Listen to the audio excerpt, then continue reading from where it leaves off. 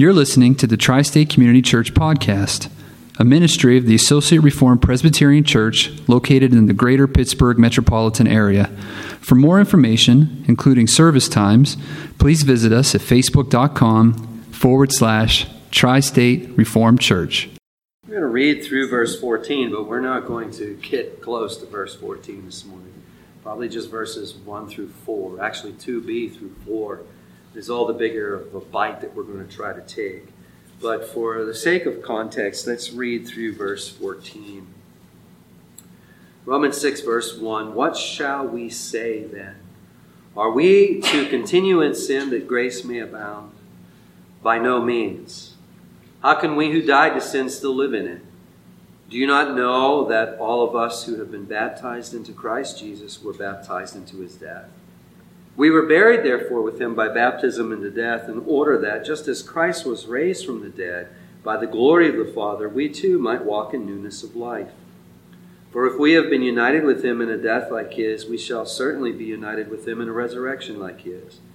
We know that our old self was crucified with him in order that the body of sin might be brought to nothing, so that we would no longer be enslaved to sin. For one who has died has been set free from sin. Now, if we have died with Christ, we believe that we will also live with him. We know that Christ, being raised from the dead, will never die again. Death no longer has dominion over him.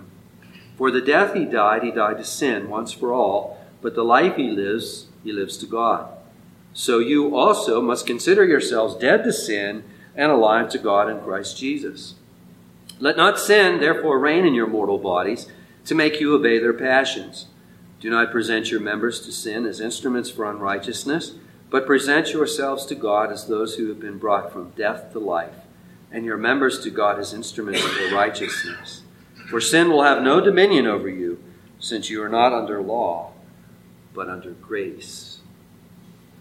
Heavenly Father, we thank you for this reading of your word. Father, we look to you that, Father, you'd be pleased to teach us and to lead us and guide us this morning in what is arguably some of the most difficult material in Scripture. So, Father, we do ask for your help. I ask for your help. Help me to speak clearly this morning, Father, and accurately, we pray. Help us to be good hearers of what we hear, that these things would benefit us, Father, for all eternity. We pray in Jesus' name. Amen and amen. In preparation for preaching, I, when time permits, like to sometimes listen to some sermons by folks that I admire and respect to see how they have handled passages of Scripture. I always resort to commentaries to be sure that what I'm coming up with, others have come up with the same. And I don't always get time to listen to sermons. I wish I had time to listen to more. I don't always get time to do that. But as we approach Romans 6, I made sure I found time to listen to some sermons. This is very difficult material that we come to. And perhaps as you were reading it, perhaps you don't need to raise your hand or anything, but perhaps you found your mind wandering a little bit after the third or fourth verse.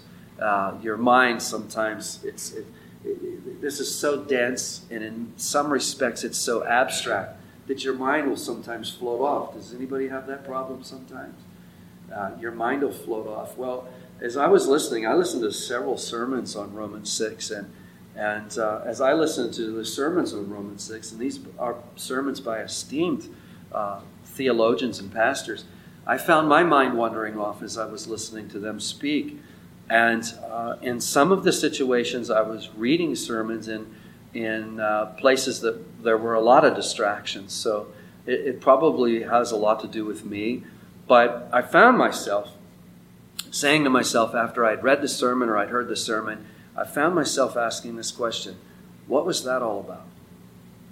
I don't remember a single thing of what I heard.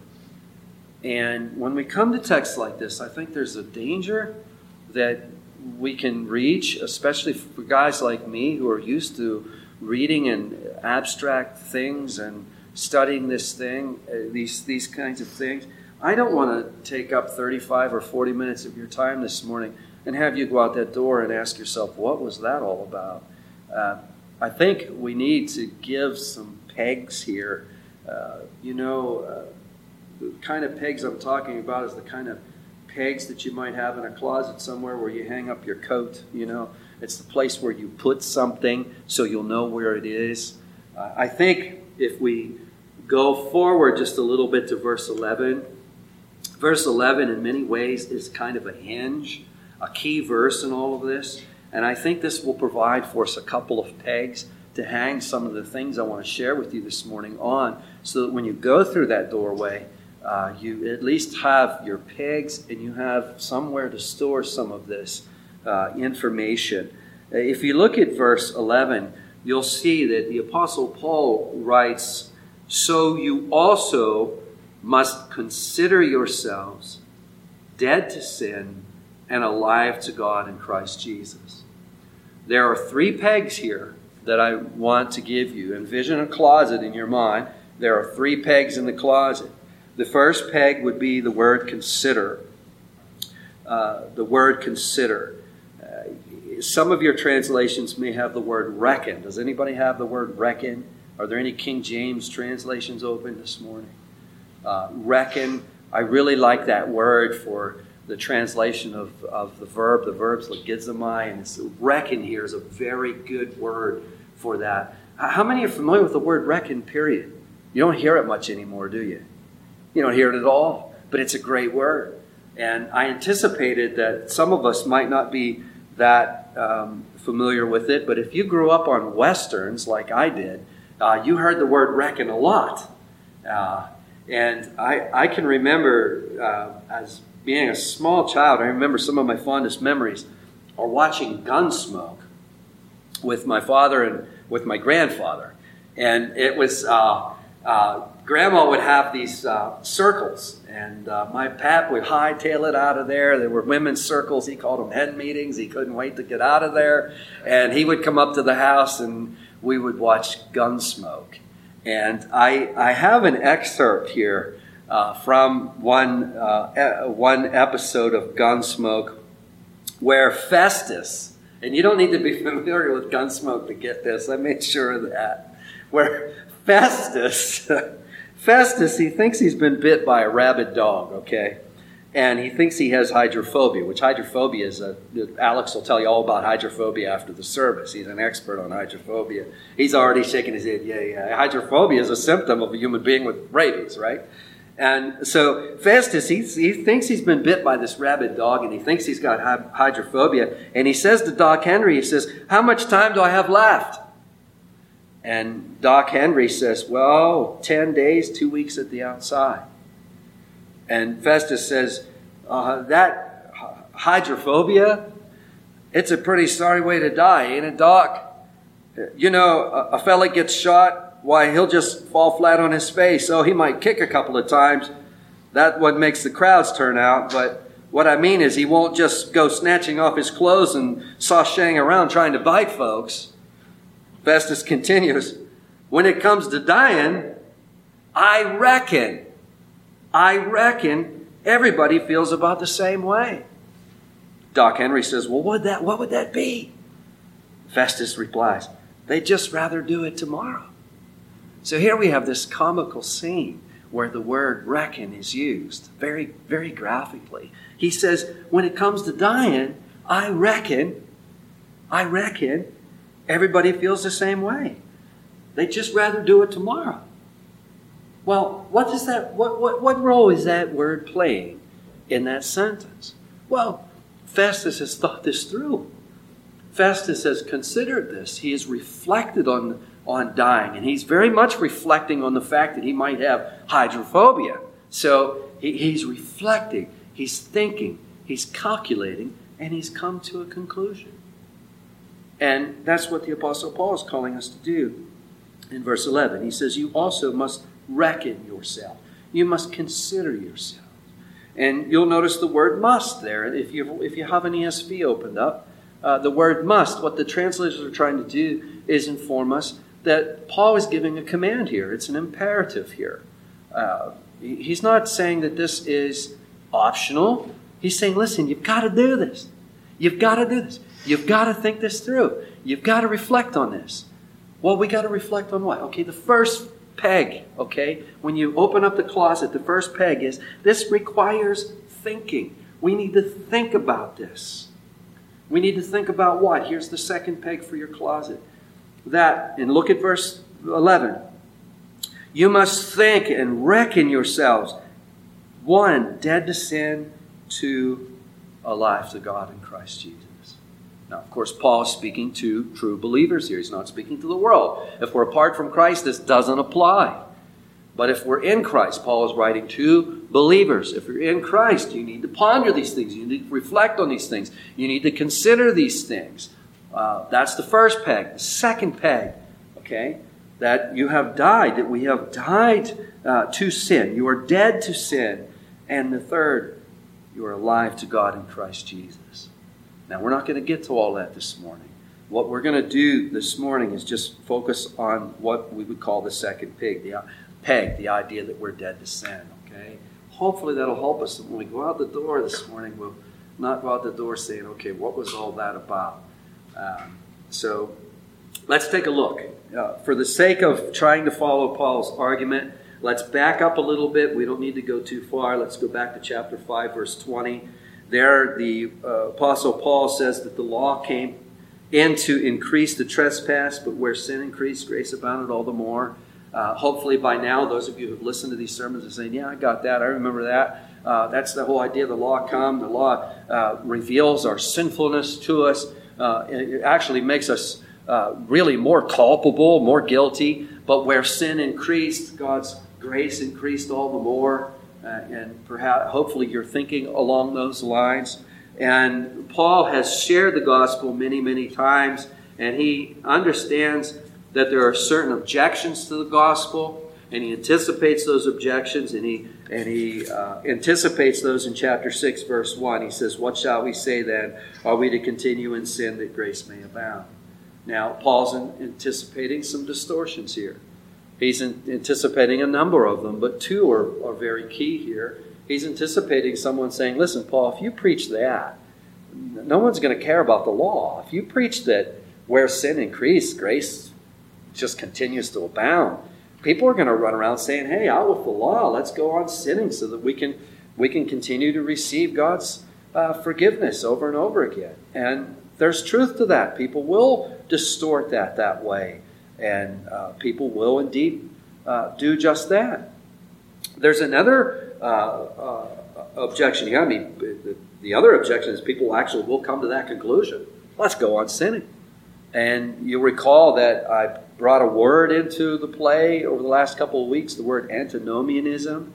Anti meaning against, nomos meaning the law, against the law. And there's a level of antinomianism in all of our hearts.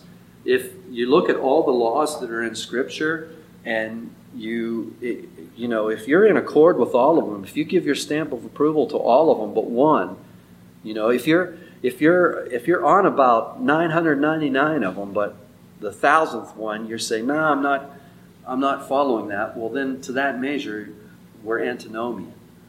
So there's certainly an antinomian in all of us. But what's Paul trying to put down here? He's trying to put down this notion. Shall we go on sinning that grace may abound?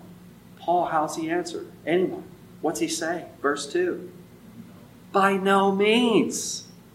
If you have a King James translation open, it says, God forbid. We could say perish the thought if we wanted to paraphrase it. Get the thought right out of your head. And that's where we ended last time, isn't it? Right there in chapter 6, verse, we'll call it 2a. We pick up in what we'll call verse 2b, because what Paul's going to do in Romans 6 now is he's going to begin to elaborate on that. Notice what he says in verse 2. He says, how can we who died to sin still live in it? How can we who died to sin still live in it? Okay. What in the world does that mean? What are we to make out of that? A lot of ink has been spilled on this. What does it mean to die to sin? What can we make out of that? Well, when we're studying, what's our first rule of interpretation? Anybody? What is our first rule that we make all kind of noise about? It's the context, isn't it? Well, what's the context? Well, I'll give you some ideas here. Look at verse 6. Paul says, we know that our old self was crucified. A crucifixion accomplishes what? It accomplishes death, doesn't it?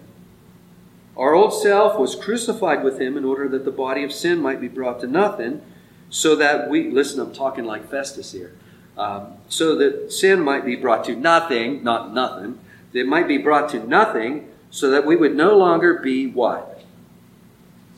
Enslaved to sin. Hang on to that word, enslaved. Look at verse 7. For one who has died has what?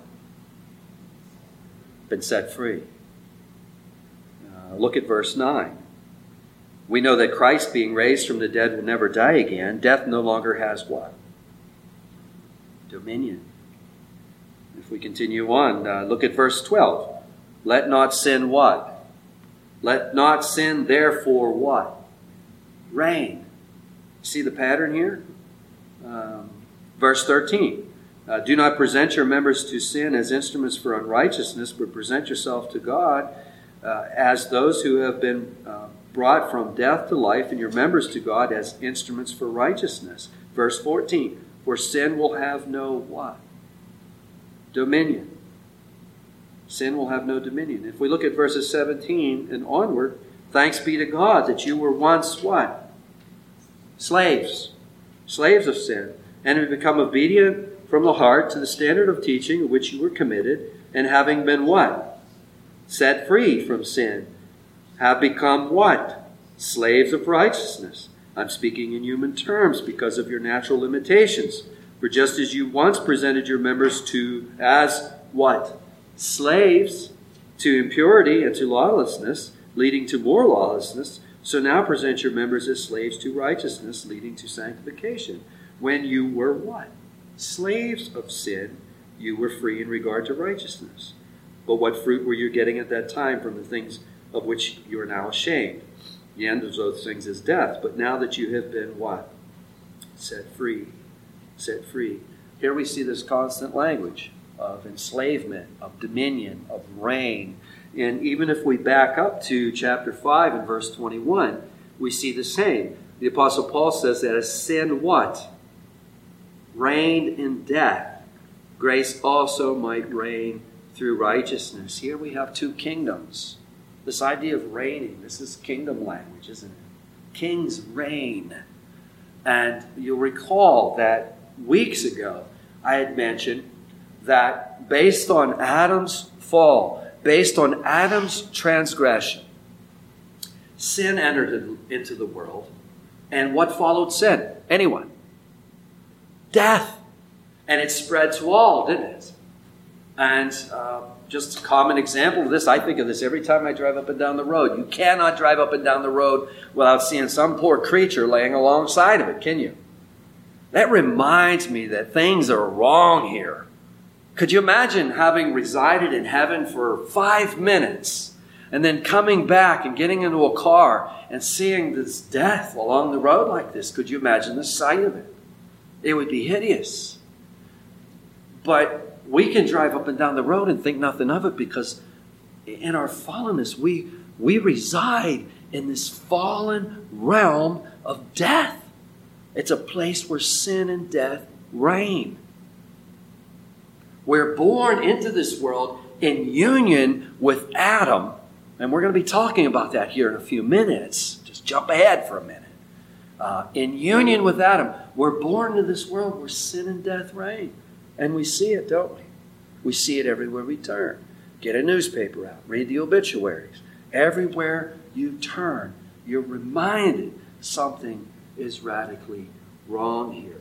Now, this whole idea of sin reigning and death reigning, if you will, the Apostle Paul in verse 2, what does he mean by this idea of how can we who died to sin still live in it?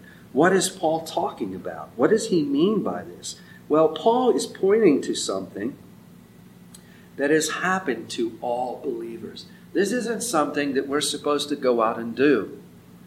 If we think this is something that we're going to go out and do, we're misunderstanding this. This isn't something that we can go out and do.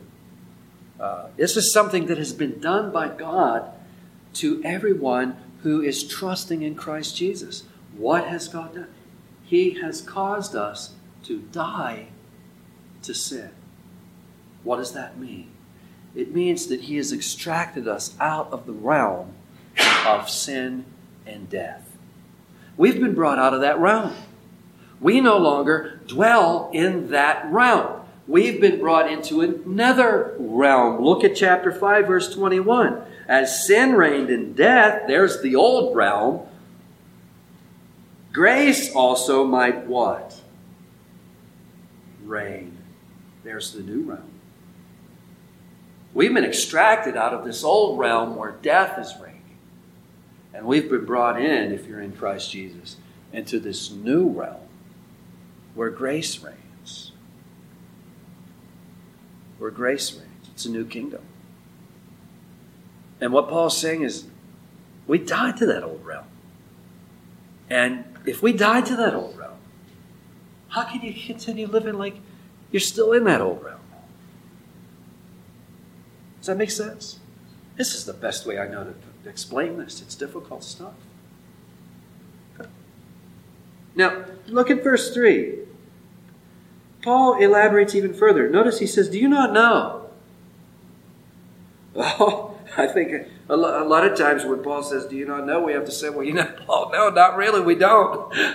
And he's saying it like, come on, fellas. Come on, ladies. You guys, see, are you clueless here? Do you not know? And have you noticed that word comes up a lot? Maybe you haven't. It comes up all the time by the Apostle Paul. Let me take you on a little journey here. I usually don't like to make you flip around like this, but we're going to flip around a little bit because I want you to see this. Look at verse 16. Romans 6, verse 16. What's it say? Do you not know? Look at chapter 7, verse 1. Or do you not what? No. Keep your place, keep your hand in Romans 6, and just turn right, downstream to 1 Corinthians chapter 3, verse 16. Chapter 3, verse 16, which we read earlier. I almost stopped right there and pointed it out to you when we were reading it. I thought, no, don't get too far ahead of yourself. You're not going to know what I'm talking about. What's it say? 1 Corinthians chapter 3, verse 16. What's it say? Anyone? Do you not know? Look at chapter 6, verses 2 and 3. Verse 2, what's it say? Do you not know? Verse 3, what's it say? Do you not know? And we can continue going. Look at verse 9. Do you not know? We can continue on. I have verses 15 and 16, verse 19, chapter 9, verse 13, chapter 9, verse 24, 2 Corinthians 13, 5, and that's where I stopped. I figured, okay, by then we've got the picture. I've probably already belabored it enough as it is. Do you not know? What's Paul wanting us to do? He said, are you guys thinking about this? Are you putting this together? Have you reckoned? You see, it comes back to verse 11. You see, it's the first peg in our closet, right? When we open up our closet, we see 3 pegs. What's the first peg? Reckon. Do you not know? Okay, back to chapter 6, verse 3. Do you not know that all of us who have been baptized into Christ Jesus were baptized into His death? Now, what does that mean? You see, Romans 6 is not real easy, is it? The first thing that we need to conclude from this is that Paul is indeed talking about water baptism, the sacrament that we call baptism. That's the first thing that we need to say. The second thing, and this can create a lot of problems for us. What's Paul saying about baptism? He's saying that all of us who have been baptized into Christ Jesus were baptized into His death. Verse 4, we were buried therefore with Him by baptism into death, in order that just as Christ was raised from the dead by the glory of the Father, we too might walk in newness of life. Now, let me make a couple of comments on this, because I know it's hard. I know it's really, really hard.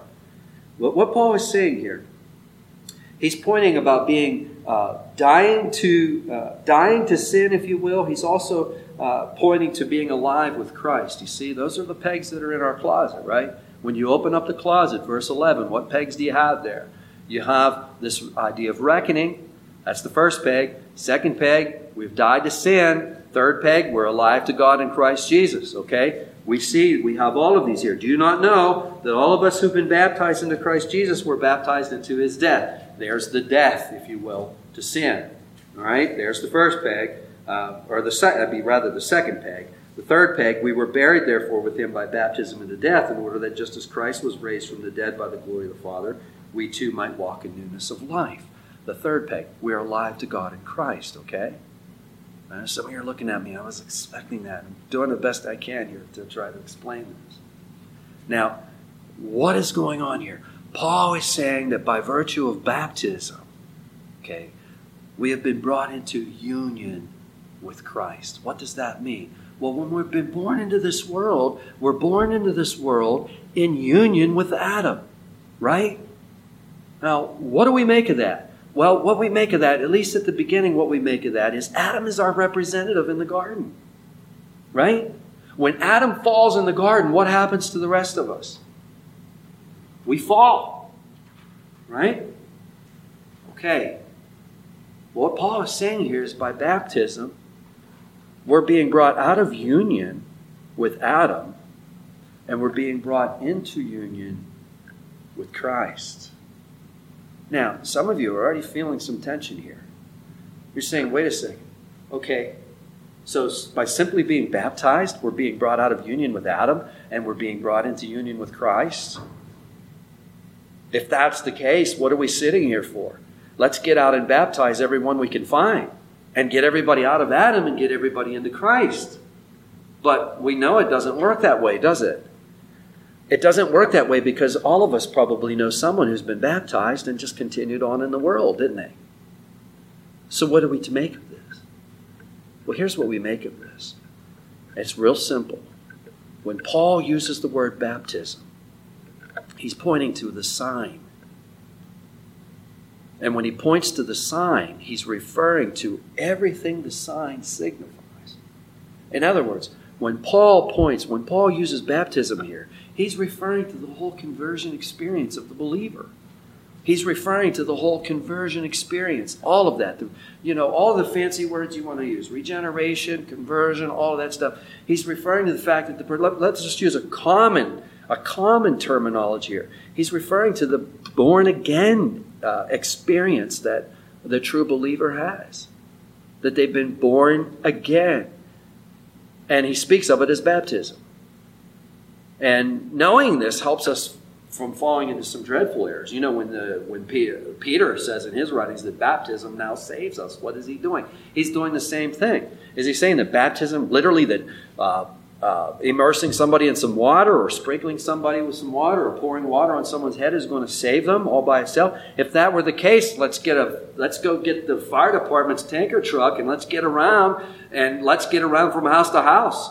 Alex, bust the door down and pull the guys out with the hose and just hose the whole place down. They'll thank us when it's over. That's nonsense, isn't it? Baptism now saves us. Peter's using dynamic language here. When he refers to baptism, he's referring to the whole born-again experience. It doesn't happen to everyone who's been baptized, does it? Baptism actually is a sign of what has already taken place in this respect. Correct? Is everybody okay with that? So what Paul is saying here is that by virtue of being born again, if you will, we have been brought out of union with Adam and in union with Christ. We have died to the old way, if you will. So how can we continue to live like that? We've died to it. And we've been brought into this new way. Does that make sense? Now, a warning. Paul is not saying that we are no longer affected by sin. John Wesley very famously said, sin remains though it does not reign. Sin remains, though it does not reign. We're brought out of the reign of sin and death. We're brought out of being in union with Adam. We're now brought into union with Christ. Who's your representative if you're in Christ Jesus? Who is He? He is Christ. And what has happened to you? You've been extracted from Adam. You've been extracted from the old kingdom of darkness. You've been brought into the kingdom of light. And now you have a whole new reign going on here. The reign of grace. Now, some have read these verses. It's been a long time since I bumped into any folks like this, but there are some who read these verses and say, listen, you died to sin. Therefore, sin no more. And you have this doctrine of perfectionism. How many are familiar with that? I remember years ago being at the counter of our music store, and there was a guy who would come in to do some talks and give some meetings. They were having these meetings. This guy was from Michigan, and he came in, and he stood at the counter, and I think I've shared this story with some of you. He stood at the counter and told me that he hadn't sinned in 13 years. That's impressive. He hadn't sinned in 13 years. This guy's serious. Good thing I wasn't drinking a Coke or something at the time. The Coke might have ended up all over the counter. I couldn't believe my ears. I'd never really been exposed to that quite yet, and I'm waiting for him to start giggling or something. I wasn't sure how that was going to be funny or anything, but no, he was serious. He hadn't sinned in 13 years. And listen, everyone, that requires two things. That requires a really low view of God's law and a really high view of our personal performance of that law to come to any kind of conclusion like that. On Wednesday night, I was giving one application of adultery on Wednesday night. And the Shorter Catechism teaches us that adultery isn't something that we're supposed to stay away from. It's something that we're supposed to help others stay away from. Tammy and I were at Tim Hortons drive-thru yesterday afternoon, and this young girl come walking across the parking lot hardly dressed. And there is a classic example of what I'm talking about. What are the young boys doing as they see this young girl walking around hardly dressed? What kind of thoughts are entering into their heads? And I share this with you because this is just one example how we violate the law all the time, and we're not even aware of it.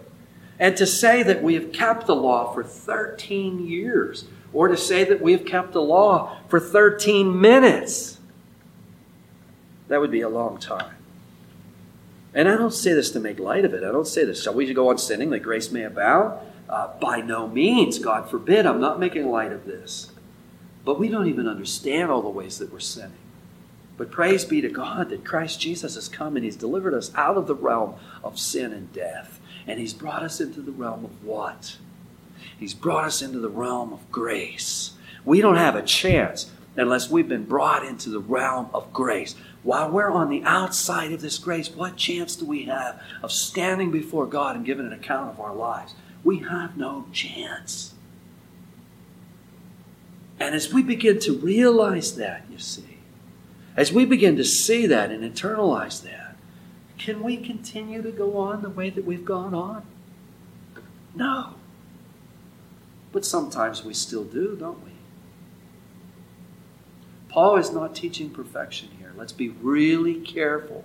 He's not teaching perfection. Christians sin. So do pastors. Christians sin. We can fall. Listen, what happened to King David? A man who the Word of God describes as a man after God's heart. Look how far he fell. But if we've been brought out of the kingdom of darkness and we've been brought into the kingdom of grace, God will not leave us like that. Does He leave King David like that? He sends Nathan the prophet and accompanies the words of Nathan the prophet with the power of the Holy Spirit. Convicts David of his sin, and the outcome is Psalm 51, isn't it? Where David confesses his sin and is brought back into union with, not brought back into union, but brought right again with God. Now, some of this is starting to make a little bit of sense now. So we want to be warning. Go back to verse 2 there. The Apostle Paul says, how can we who died to sin still live in it? What he means by still living in it is being a lifestyle, being a habit. The true believer can no longer long-term walk like the world. Does that make sense?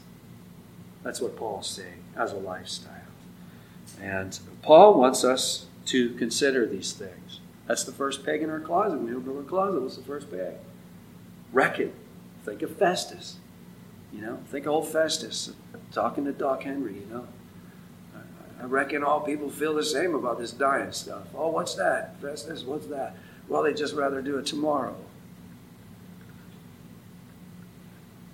He's calculating. He's thinking. He's trying to put it together. This is what Paul wants us to do.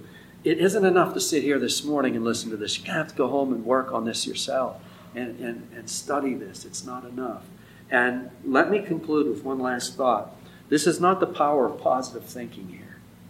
Paul's not saying, listen, if you think all these positive thoughts, all these things are going to work out for you. It's not the power of positive thinking. He's talking about something that has really happened in the life of the believer. You remember, we go back to 2 real historical events that took place. Adam's fall, Christ's resurrection. These are real things that have taken place that Paul wants us to consider and take stock of. Okay? All right. That's enough for this morning, all right? Heavenly Father, we thank you, Father, and we do call on you to give us greater understanding of these things, Father. There's such a treasure chest here, O Lord, of great truths that you have done, the things that we couldn't begin to do to our hearts, but things that you have done for all believers. Everyone who is in Christ Jesus has been extracted from this realm of sin and death and brought into this kingdom of grace. Help us to think about these things and ponder these things, Father, that we may reckon ourselves dead to sin, and as we will study further, we will reckon ourselves alive to God in Christ Jesus. So, Father, we thank you and we praise you. In Jesus' name, amen.